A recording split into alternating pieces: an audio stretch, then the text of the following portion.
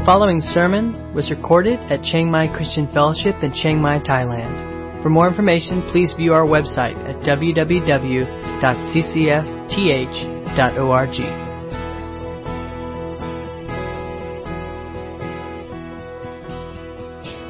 After Mike Springer gave a message, the last message in that we had in 1 Peter, in the first verses of chapter 2, where it says, "Therefore rid yourselves of all malice and all deceit, all hypocrisy, all envy, all slander of every kind." I wonder if, as you reflected on your own life, whether you said, well, yeah, I've got rid of all of that out of my life, or whether you said, no, I haven't got rid of it all. In fact, I've got way too much in my life. Maybe you're somewhere from the top to the bottom in ridding yourself of sin. Maybe that's a big struggle in your life and you don't know what to do about it. I want to encourage you today that there are answers to that. Next question I would like to ask is, are you who you hope to be? Are you who you hope to be right now? You can put up your hand in your heart if... I won't embarrass anyone. Put up your hand. Don't really put it up. If you are who you hope to be, you're wrong. And those who didn't put up your hand, you're also wrong. It's one of those trick questions. Okay? Let's read the passage, 1 Peter chapter 2, starting at verse 4 and going to verse 12. And I'm reading from the New International Version. "As you come to him, the living stone, rejected by men, but chosen by God and precious to him. You also, like living stones, are being built into a spiritual house, to be a holy priesthood, offering spiritual sacrifices acceptable to God through Jesus Christ. For in Scripture it says, 'See, I lay a stone in Zion, a chosen and precious cornerstone, and the one who trusts in him will never be put to shame.' Now to you who believe, this stone is precious. But to those who do not believe, the stone the builders rejected has become the capstone, and a stone that causes men to stumble. The stone the builders rejected has become the capstone, and a stone that causes men to stumble, and a rock that makes them fall. They stumble because they disobey the message, which is also what they were destined for. But you are a chosen people, a royal priesthood, a holy nation, a people belonging to God, that you may declare the praises of him who called you out of darkness into his wonderful light. Once you were not a people, but now you are the people of God. Once you had not received mercy, but now you have received mercy. Dear friends, I urge you, as aliens and strangers in the world, to abstain from sinful desires which war against your soul. Live such good lives among the pagans that, though they accuse you of doing wrong, they may see your good deeds and glorify God on the day he visits us." Let's pray. Father God, we thank you for your word, your living word. We thank you that we can meet here freely to read your word and share together as a congregation. And Lord, we ask your Holy Spirit now to speak to each one of us in the way that you want to speak to us. We pray in Jesus' name. Amen. King Nebuchadnezzar had a dream. And he called his wise men, his astrologers, his witch doctors, whatever, into his court and told them, I had a dream and I want the interpretation. This dream was really troubling King Nebuchadnezzar a lot. He knew that this dream had powerful message in it, a lot of meaning in this dream. And then the wise men, the astrologers, the soothsayers, all those smart people said, well, tell us the dream, King Nebuchadnezzar. Now, King Nebuchadnezzar, I think, was onto these wise people. And so he said, when you can tell me what I dreamt and the interpretation, well, then I'll be satisfied. And they, of course, said, that's impossible. You must tell us the dream. No one can do that. And then the king got quite angry and gave them a certain amount of time to come up with the answer or they would die. And Daniel was one of the wise men, maybe not in front of the king at that time, in the court of King Nebuchadnezzar. And so he asked his other three friends to pray that there would be some way out of the wrath of the king coming on them. And God did give Daniel both the dream that the king had and the interpretation. It's in Daniel chapter 2. I just will read a part of that.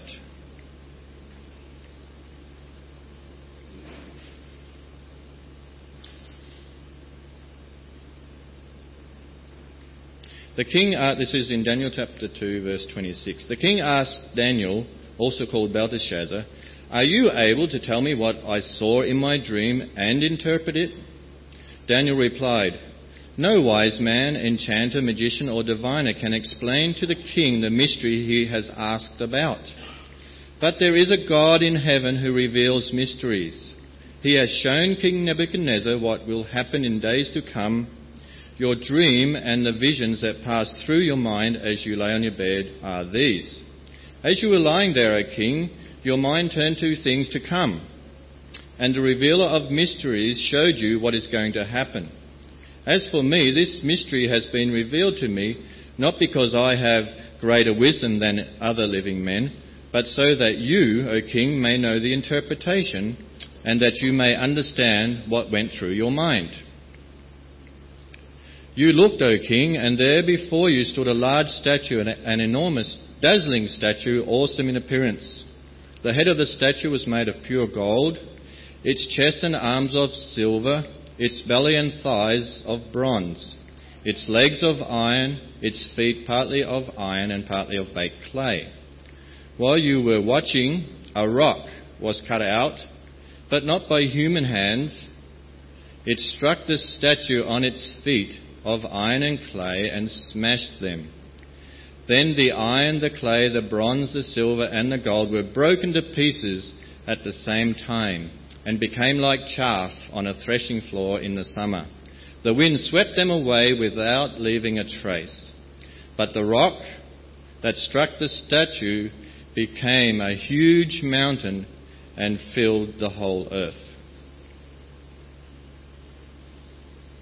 So in this passage in 1 Peter chapter 2, we have quite a few references to the stone or the rock.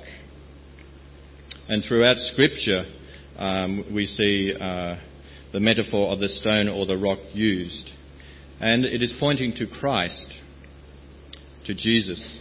In verse 4 here it says, as you come to him, a living stone.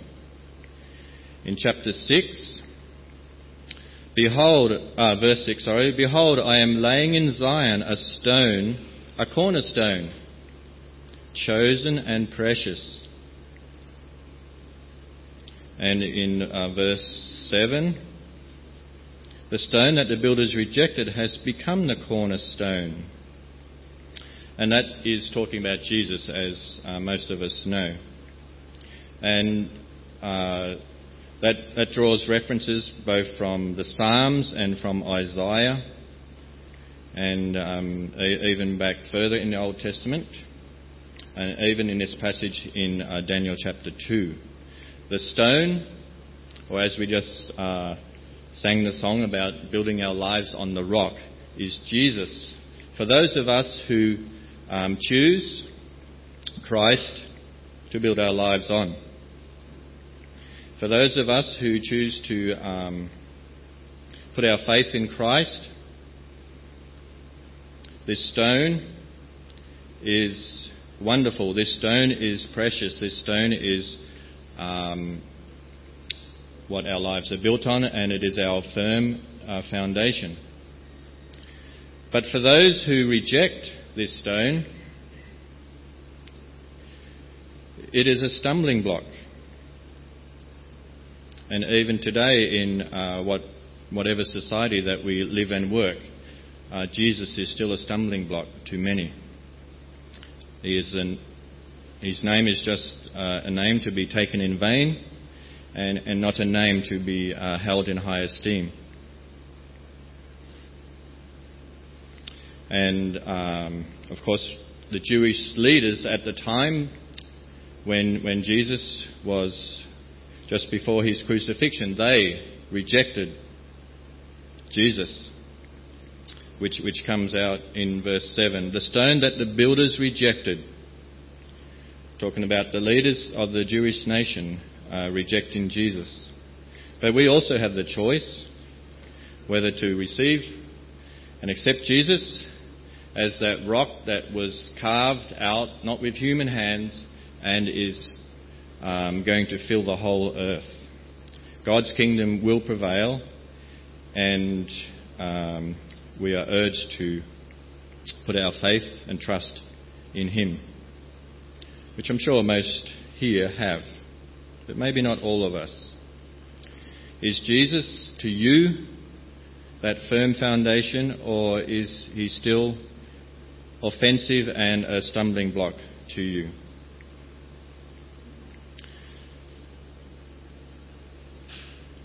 In Psalm 118, verse 22, the stone which the builders rejected has become the chief cornerstone.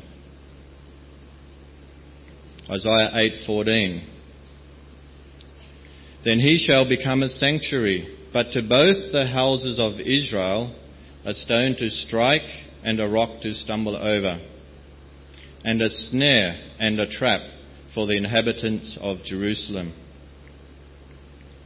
Isaiah 28:16. Therefore, thus says the Lord God, behold, I am laying in Zion a stone, a tested stone, a costly cornerstone for the foundation, firmly placed. He who believes in it will not be disturbed. Jesus in Matthew chapter 21 and the other Gospels too records, Jesus said to them, did you never read in the Scriptures, the stone which the builders rejected, this became the chief cornerstone. This came about from the Lord, and it is marvellous in our eyes. And Peter in his sermon in Acts chapter 4 also refers back to Isaiah, pointing out that this is Jesus who they rejected. So that is Jesus, the firm foundation, the rock on which we should build our lives.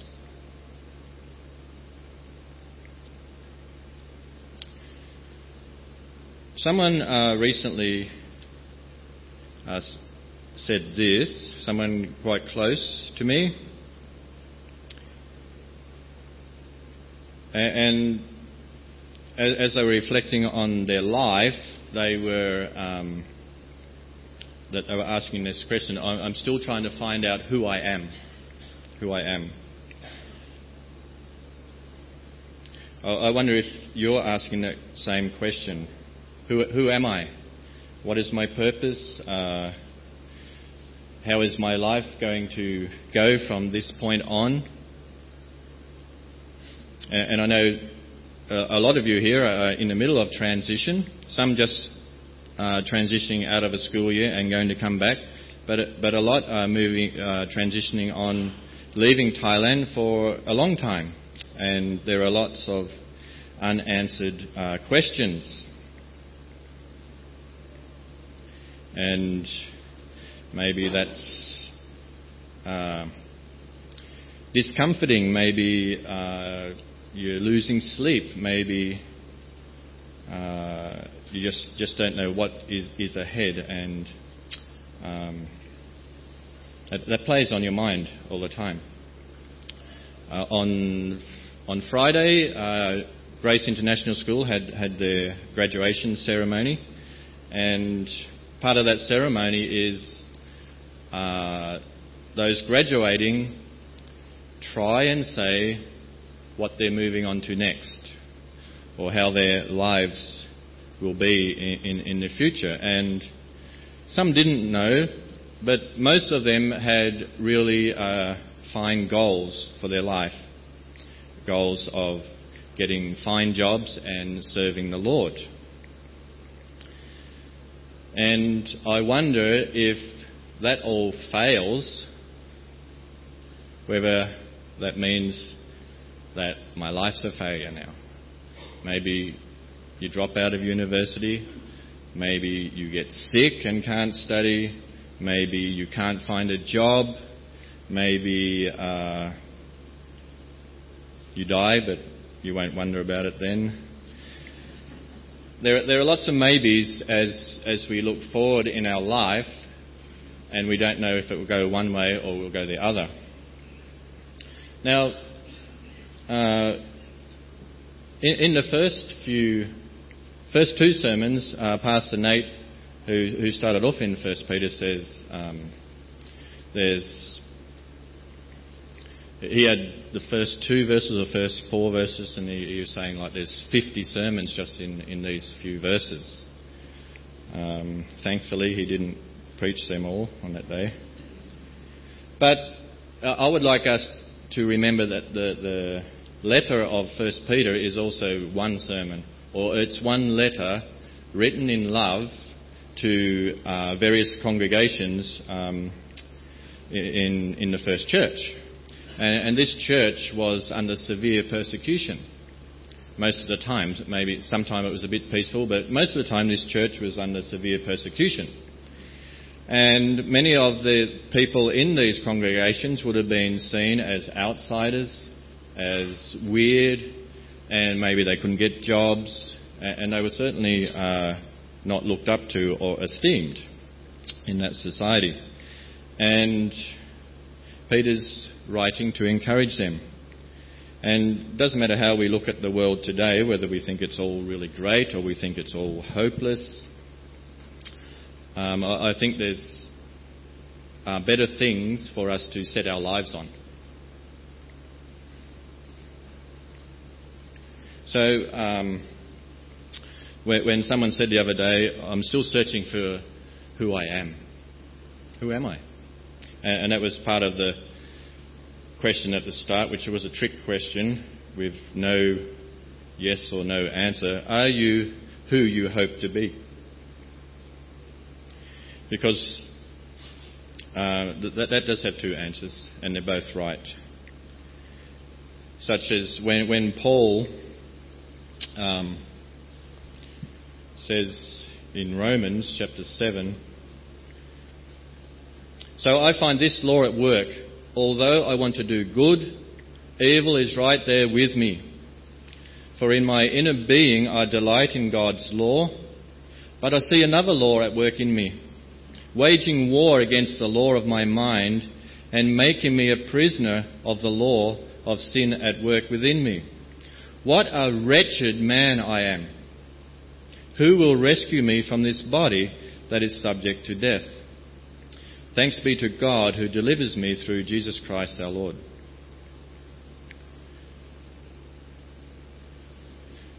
So, how has your week been? For me, it's been quite a tiring week. Lots going on. Kids transitioning out of the dorm, saying goodbye for, maybe not forever, but for a long time to 6 out of our large family. and then just all the work going on with...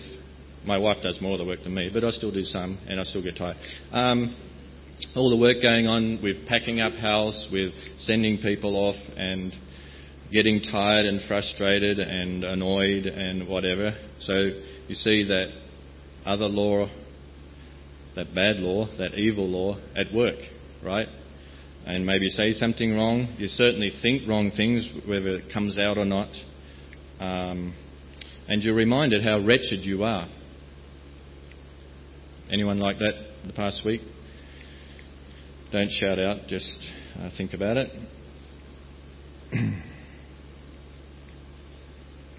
And Paul goes on in that passage in Romans chapter 7. So then, I myself in my mind am a slave to God's law, but in my sinful nature a slave to the law of sin. So he talks about that battle happening.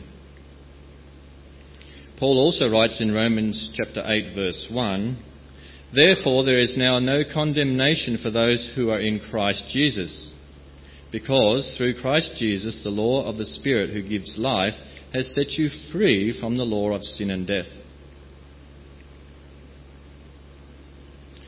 And also in 2 Corinthians, So from now on we regard no one from a worldly point of view. Though we once regarded Christ in this way, we do so no longer. Therefore, if anyone is in Christ, the new creation has come. The old has gone and the new is here. All this is from God, who reconciled us to himself through Christ and gave us the ministry of reconciliation. Now, we can see clearly the sort of dichotomy happening there, the two things clashing. And today I really want to encourage you with what Peter encourages us with, which is starts in verse 9. This is really how we should identify ourselves. Not with our occupation. Now, missionaries, if you go home to your supporting church, maybe your occupation is the pinnacle. But once you're here on the field, it's nothing. And certainly our society would just say, you're going out there destroying cultures. What a stupid job. Or maybe your successes, such as, are you a successful singer? I know some here want to be successful in that sort of thing. Are you going to be successful at sport? You might end up having a terrible accident and that dream goes. Trying to cheer you up. And the world, another thing the world's trying to define us in a big way is our sexuality. That should not define us. That shouldn't be what defines us. That's only part of the equation.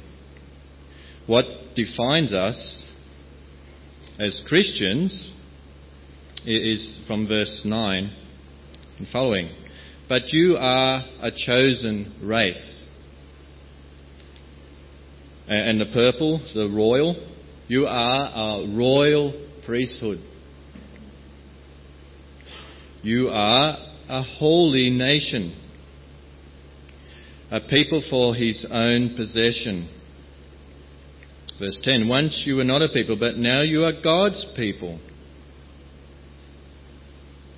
Is that how you define yourself? Because it should be. So whether other things around your life, such as whether you have a job or not, whether you are healthy or not, whether you are rich or not, whether you have family or not, whether you're married or not, and I should say it all the other way around, but I forget it all, so you can sort of swap it all around as well. Those things do matter, but they should not define who we are, because those things, in a sense, are outside our control.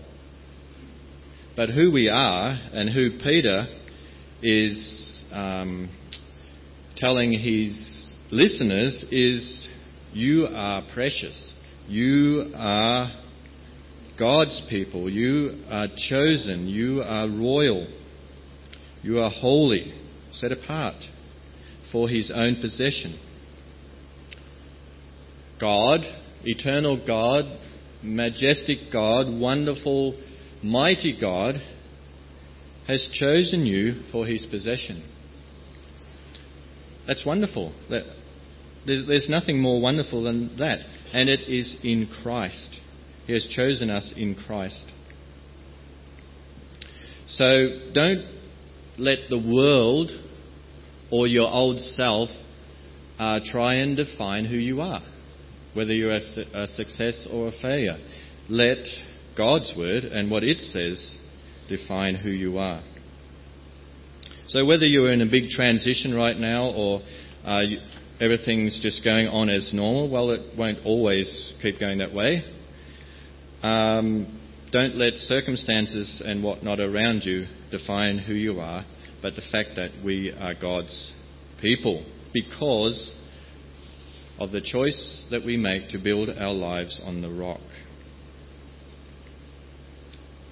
I want to talk a little bit about being chosen. I don't really want to go into the Arminianism and Calvinist debate.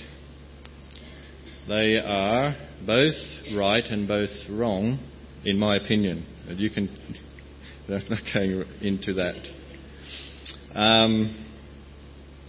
In verse 9 it says, "You are chosen." And it follows on, where does it say it? Previous verse.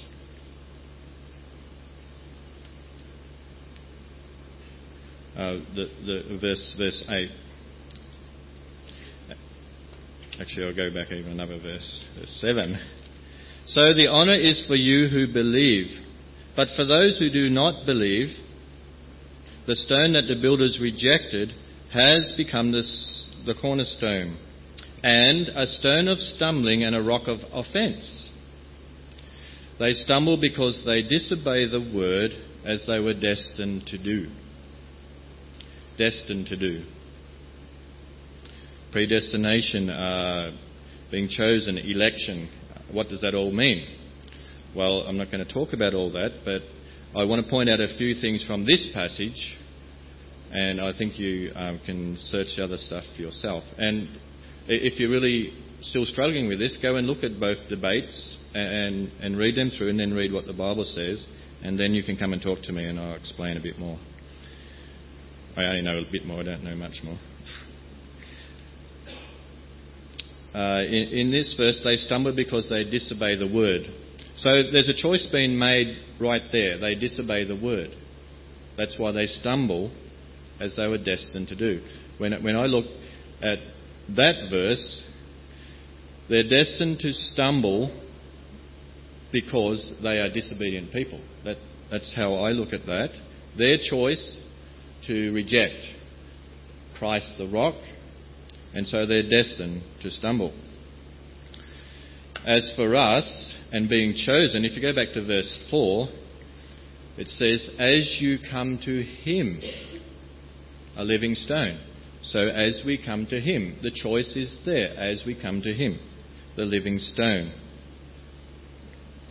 So free will and God at work according to his good pleasure, according to the rules he has set in place for us.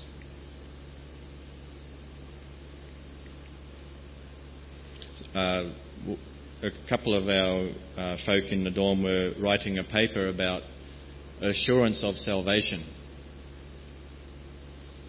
That's a good topic. I'm assured of my salvation because it doesn't rest in anything I can do, but it rests in what Christ the rock has done. Now to keep this short, this is another sermon, of course.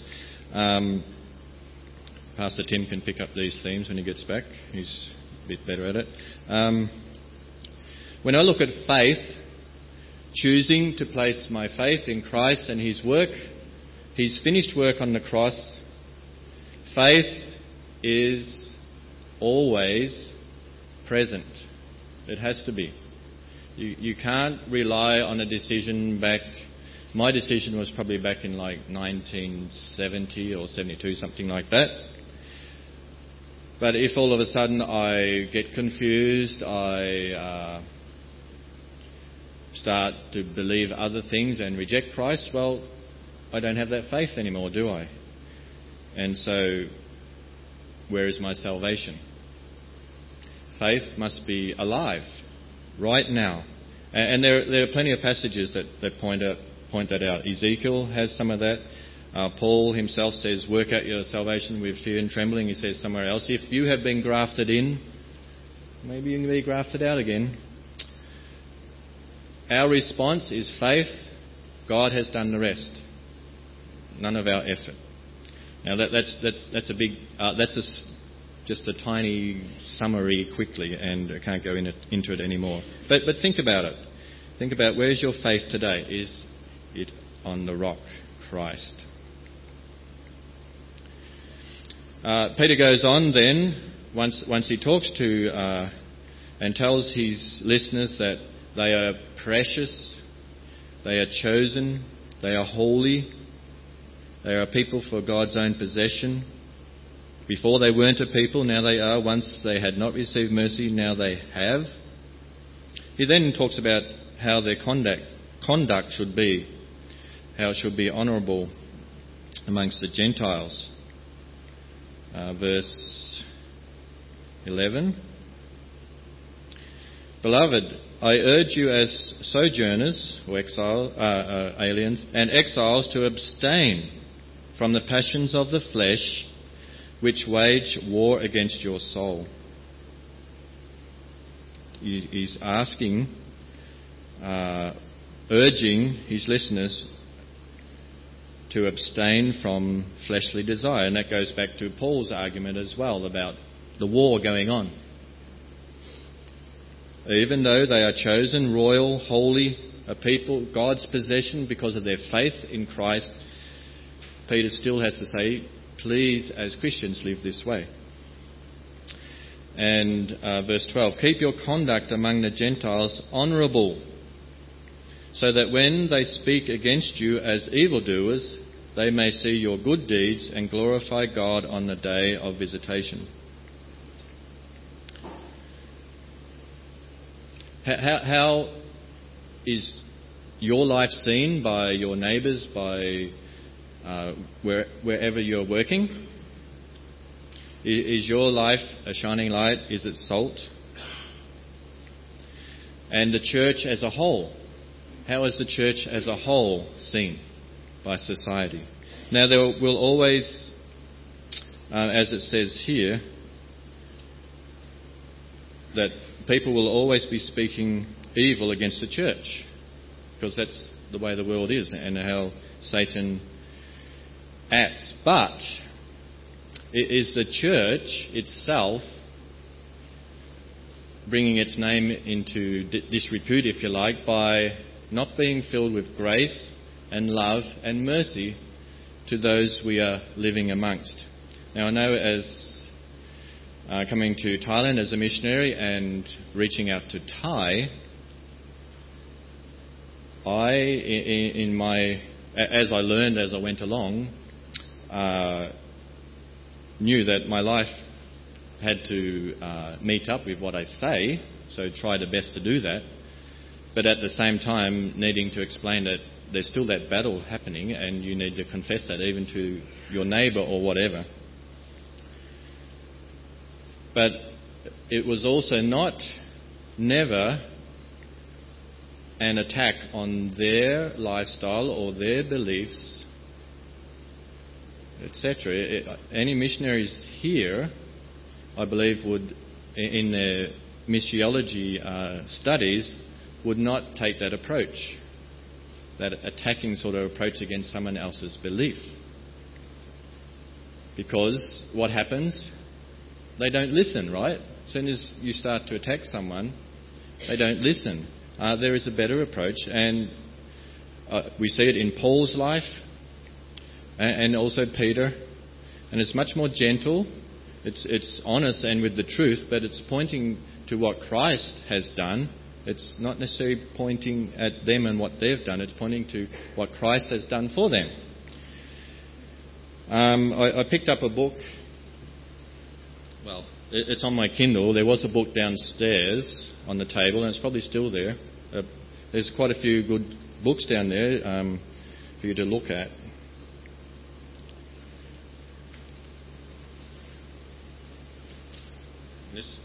It's by Yancey, called Vanishing Grace. And it's a very good read. Personally, I agree with him like 90%. Doesn't matter why I don't agree 10%, but I'd never agree with anyone 100%. And he looks at the church, especially in America, and its response to what's happening in America, whether in politics or moral issues. And we know that one of Yancey's first books was What's So Amazing About Grace, and how that it had an impact. God's grace impacted his life as it has all ours.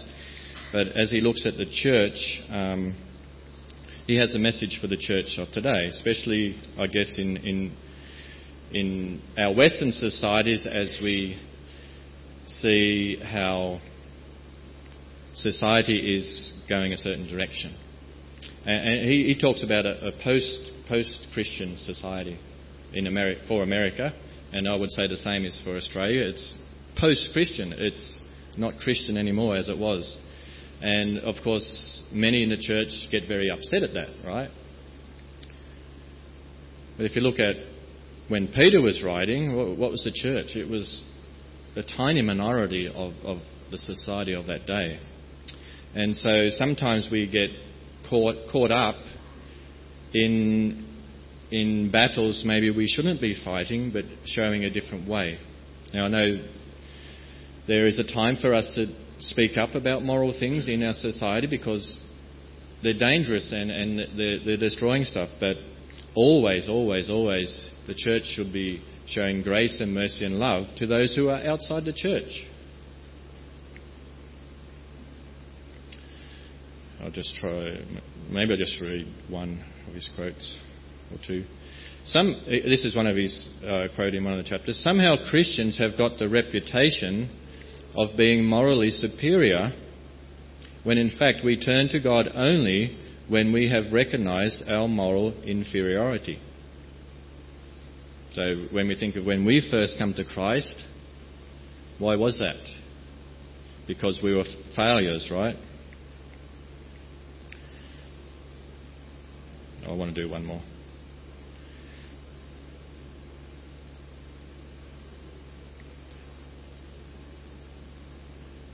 So Christian churches are not, as a rule, model communities of good behaviour. That's not the whole quote. There's a reason he says that. They are rather places where human misbehaviour is brought out in the open, faced and dealt with. So any of you who have started planting churches know that. But for those of us from societies where the church has a long history, maybe we've forgotten that. But if you start working with a group of people who have never heard of Christ, you are always dealing with misbehaviour. And Peter, in chapter 4, he says, judgment begins in the house of God. Not outside. That he says that's later, and it's way worse for them. And he's not saying we should start judging one another, but he is saying we need to look at our own lives and see that if we are built on the rock and living in obedience to Christ and showing his love and mercy to the society around us. And this is what he's urging the listeners in this chapter to do, even though they are hated by a lot of people, and even though some of them are being killed because they believe in Jesus. He's still urging them to shine the light and to reach out. There's some more quotes, so you can come and see me later.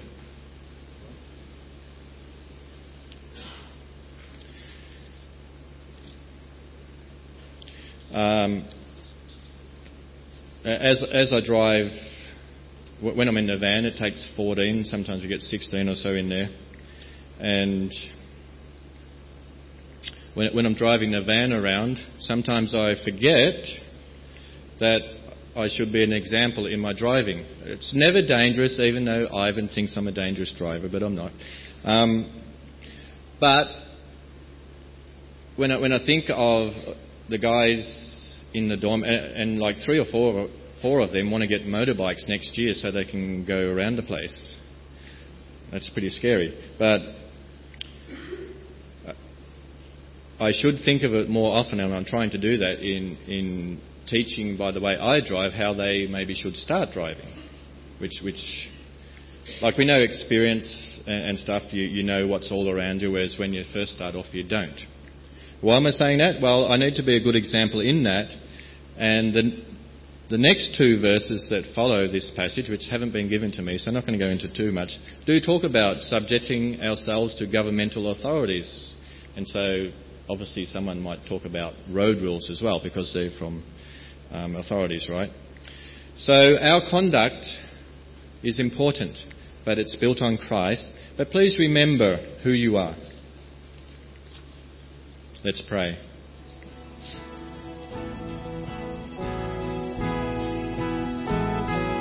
You've been listening to a sermon recorded at Chiang Mai Christian Fellowship in Chiang Mai, Thailand. For more information, please view our website at www.ccfth.org.